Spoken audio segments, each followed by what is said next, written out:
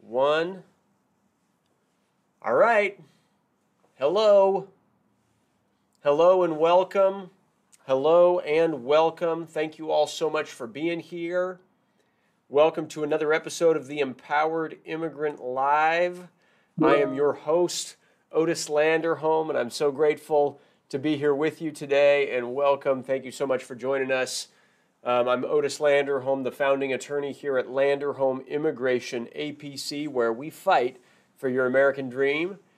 And anyway, thank you so much for being here. We're recording this on the 21st of December of 2023, so right before Christmas. I hope that you're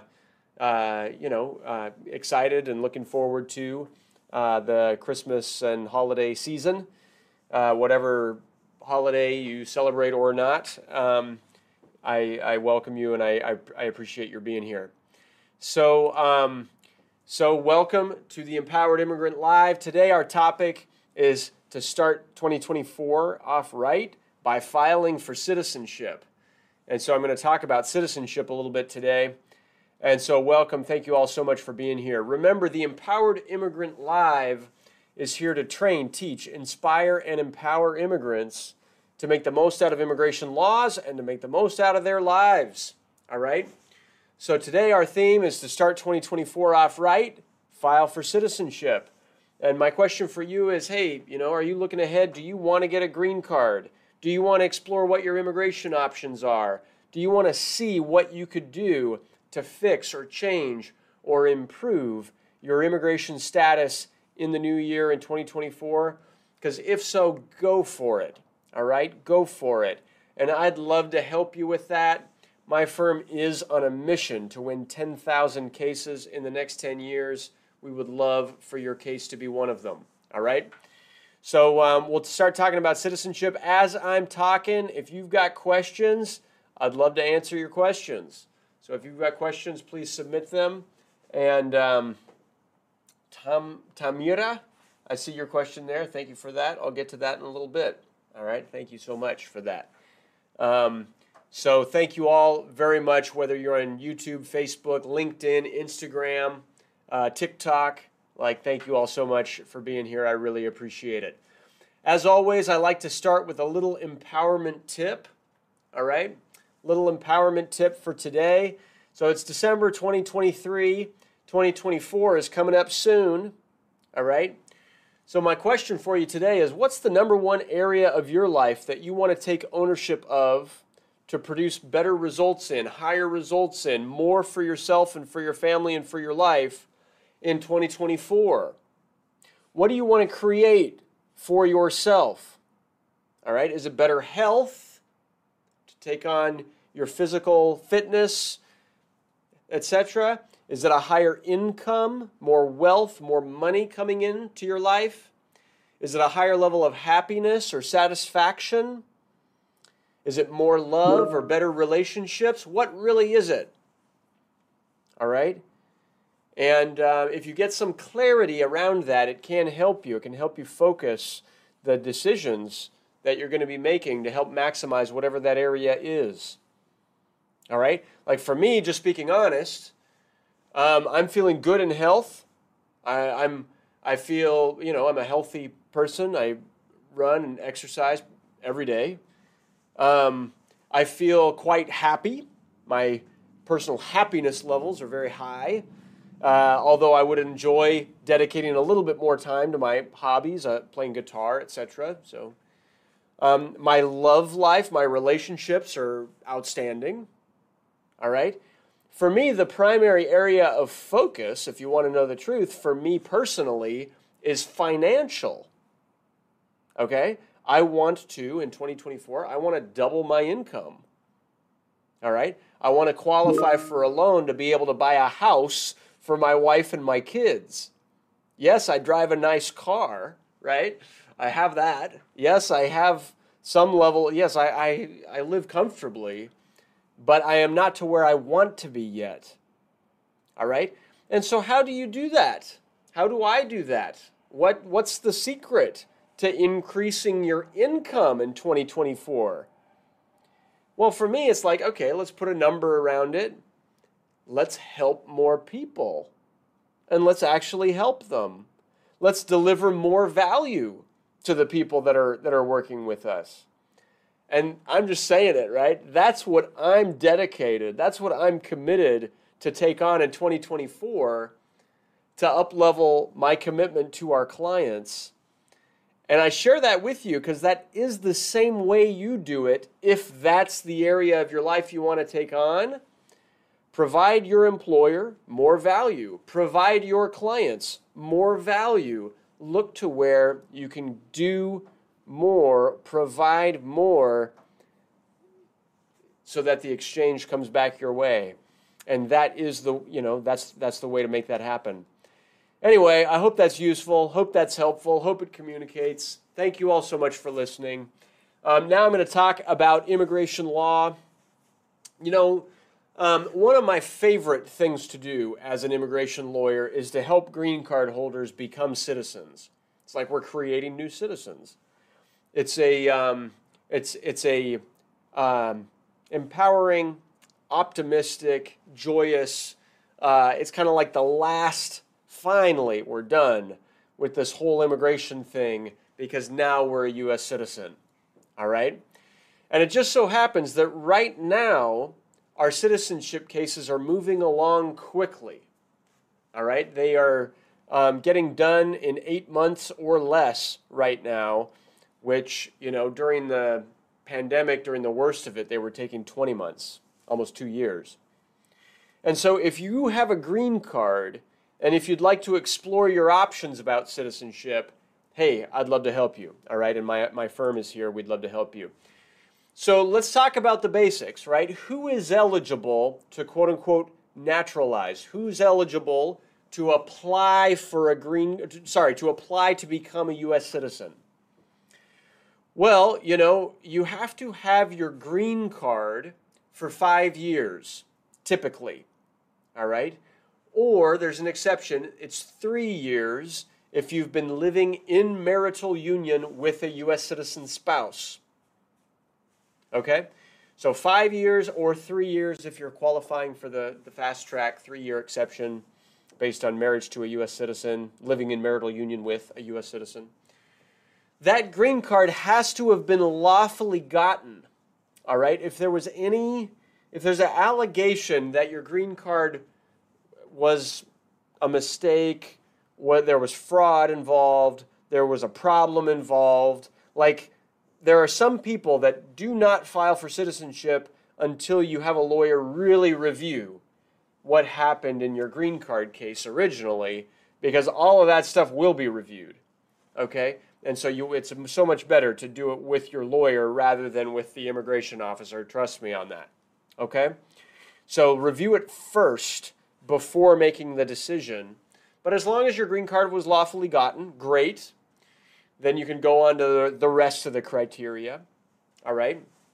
So number 3 is you have to be over 18, all right? You cannot go through the naturalization process. You can't file your N-400 citizenship application until you're 18. If you file earlier, it could be rejected, okay? Number 4, you have to demonstrate that you're a person of quote-unquote good moral character. And that's a conversation to talk through with your lawyer. All right. Have you ever had any arrest against you? Have you been paying your taxes? Do you owe any debt, alimony, child support, back taxes, parking tickets, things of that nature to any government agency? Number 5 is you must not have left the U.S. for any period longer than 6 months. All right.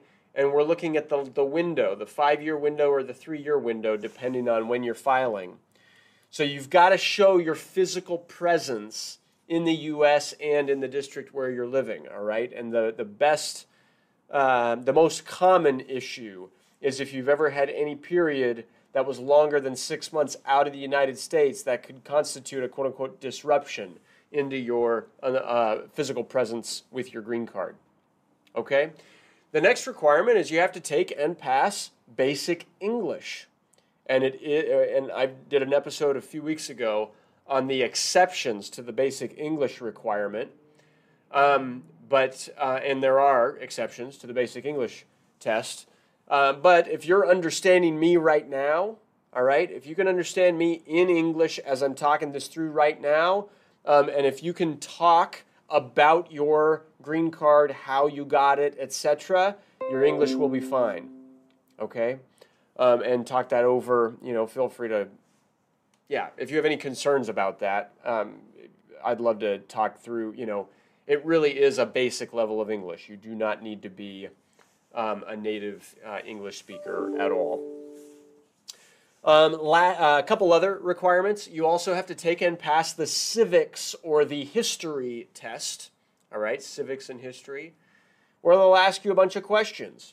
Name a state that borders Canada, and how many U.S. senators are there, and what's the U.S. Constitution, and there's a list of 100 questions.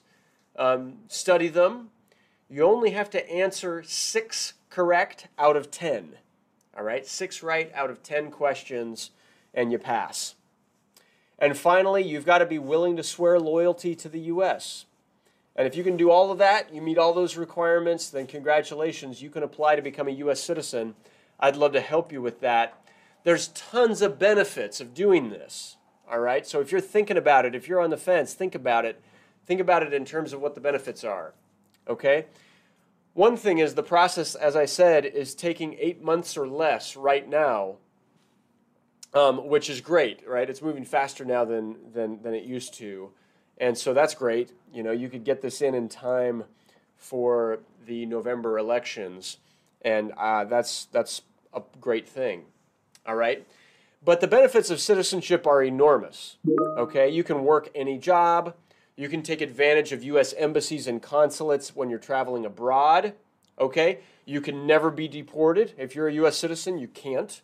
The immigration courts do not have jurisdiction over you, okay? You can leave the U.S. for an unlimited time and still return lawfully, even 20 years, and still return lawfully to the U.S.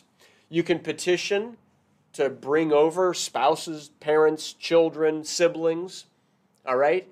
And, of course, you can vote. All right? The benefits are enormous.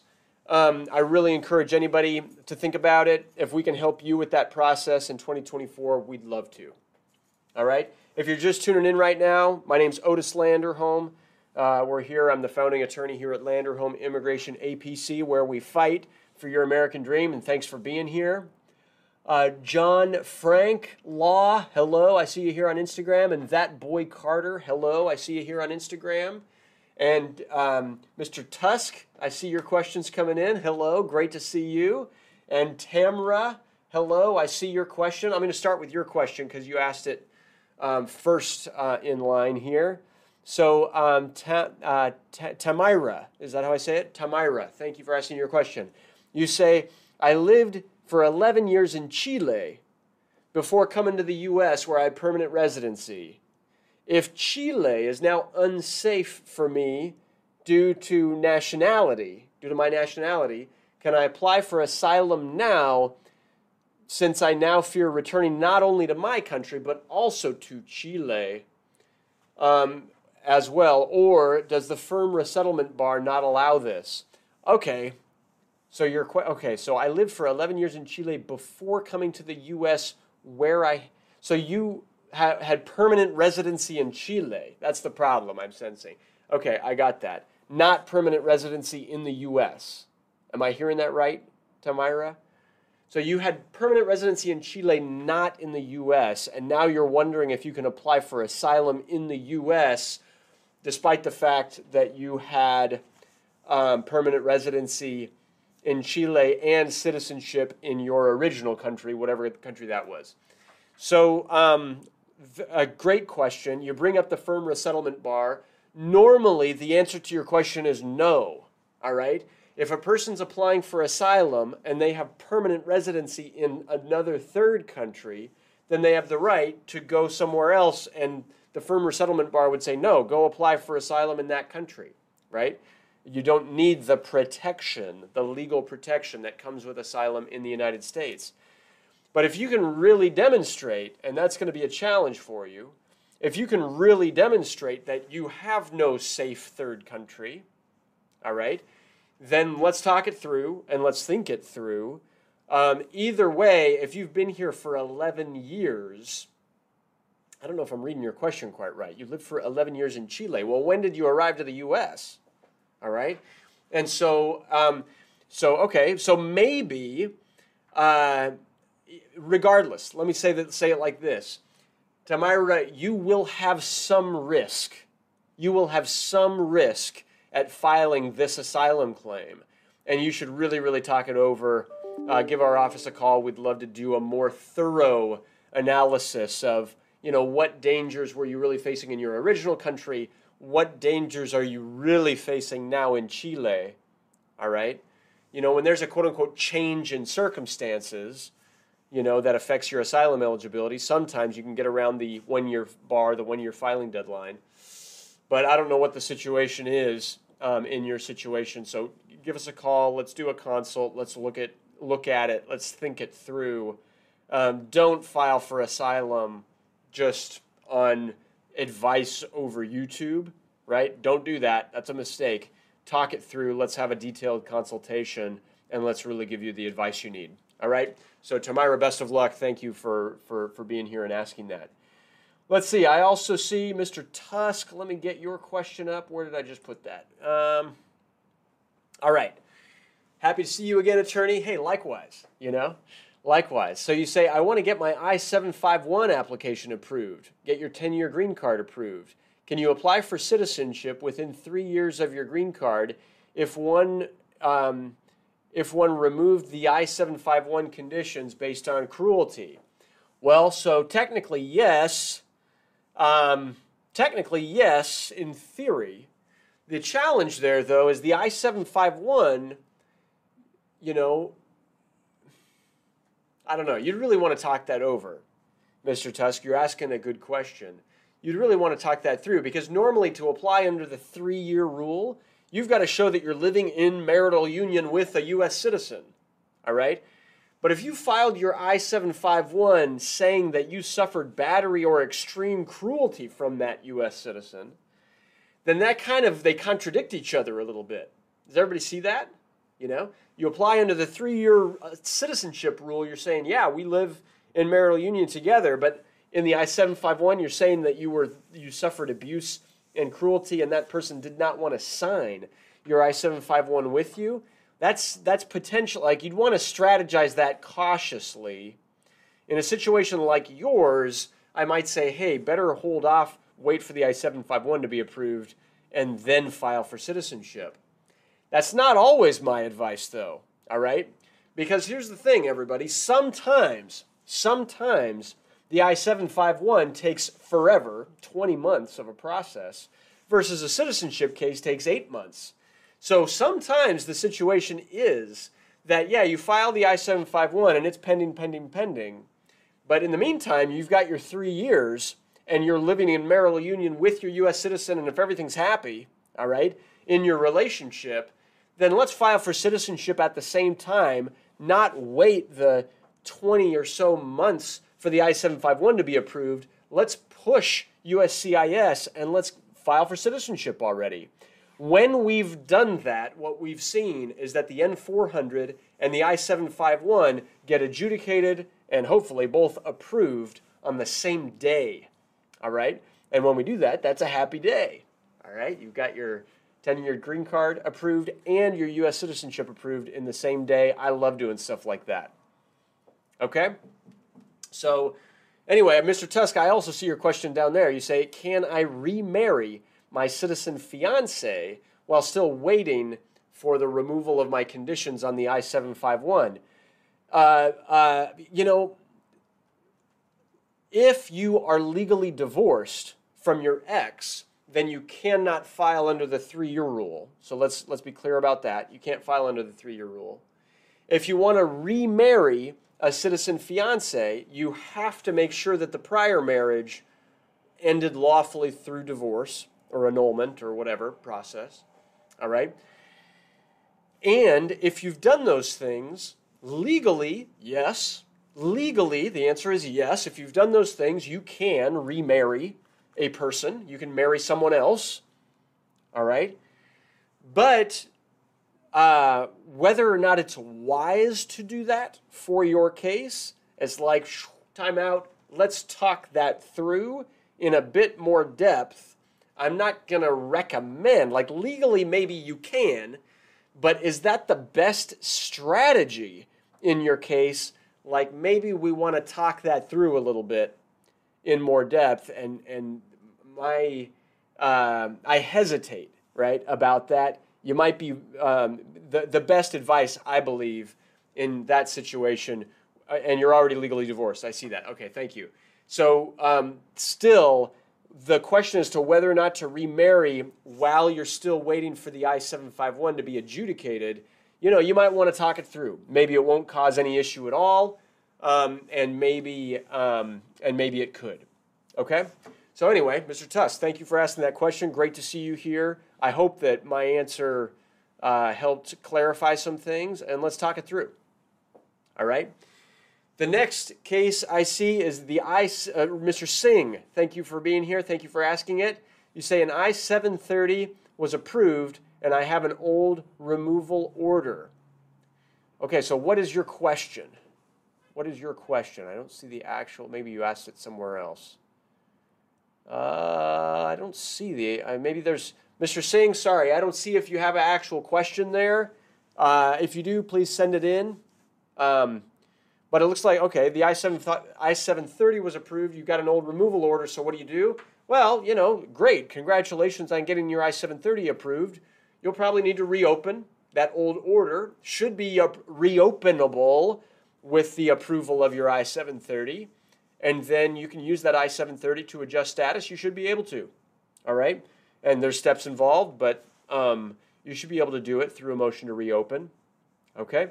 And so, yeah, if my office can help you with that, maybe we need to request FOIAs and see what really happened in the old removal order. But as long as it was a straight-up normal, quote-unquote, situation, no fraud involved, no otherwise inadmissibility issues involved, yeah, you should be able to. All right, and congratulations on winning the I-730. That's not easy.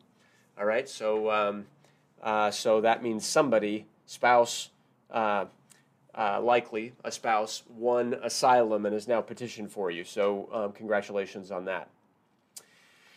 All right, everybody. That's it. Thank you all so much for being here. And I really appreciate everybody's being here. We are going to do this episode in Spanish in just a few minutes.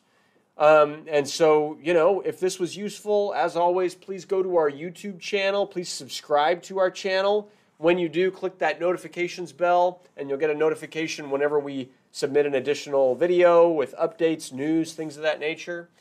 And as always, if you have an immigration case, hey, please give us a call. We are here to help. We would love to help.